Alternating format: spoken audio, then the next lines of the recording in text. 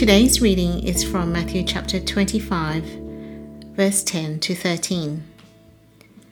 But while they were on their way to buy the oil, the bridegroom arrived. The virgins who were ready went in with him to the wedding banquet, and the door was shut.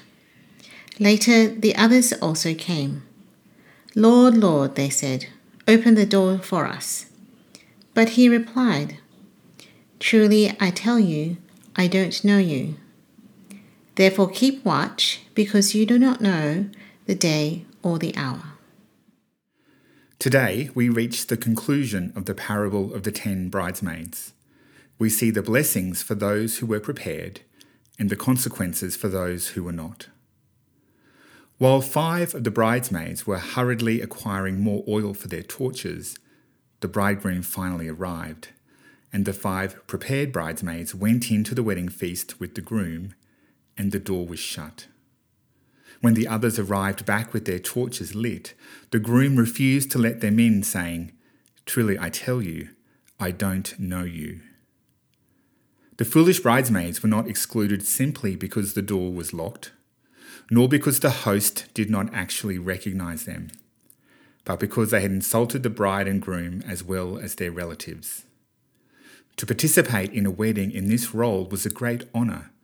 So to spoil the wedding for their friends by failing to do their part was a great insult to everyone else at the wedding. Wedding feasts were synonymous with joy.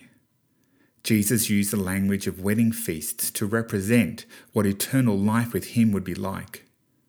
Those who are prepared for his coming will enjoy the blessings of the eternal wedding feast, while those who are not ready will be shut out. This is an important reason to share the gospel with those on our front lines, be they family, friends, or work colleagues, so they too can be prepared for the groom.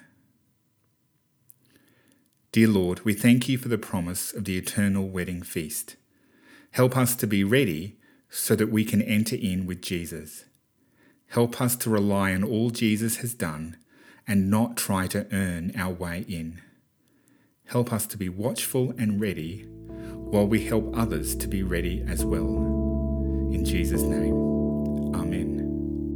If you have any questions or would like to find out more about our church, visit stbarts.com.au.